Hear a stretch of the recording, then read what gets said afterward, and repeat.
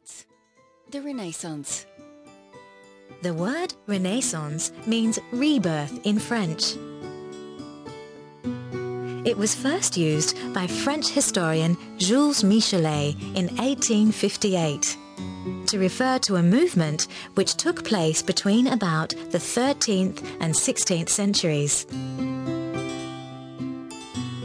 This movement describes the transition from medieval to modern Europe. So there are no exact dates for when it began or ended.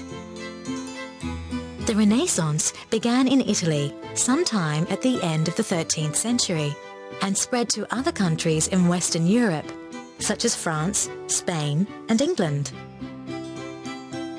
The movement is called the Rebirth because during that period, Western Europe rediscovered literary, philosophical, and artistic work from ancient Greece and Rome. From this inspiration, Renaissance scholars developed ideas which have shaped the modern world.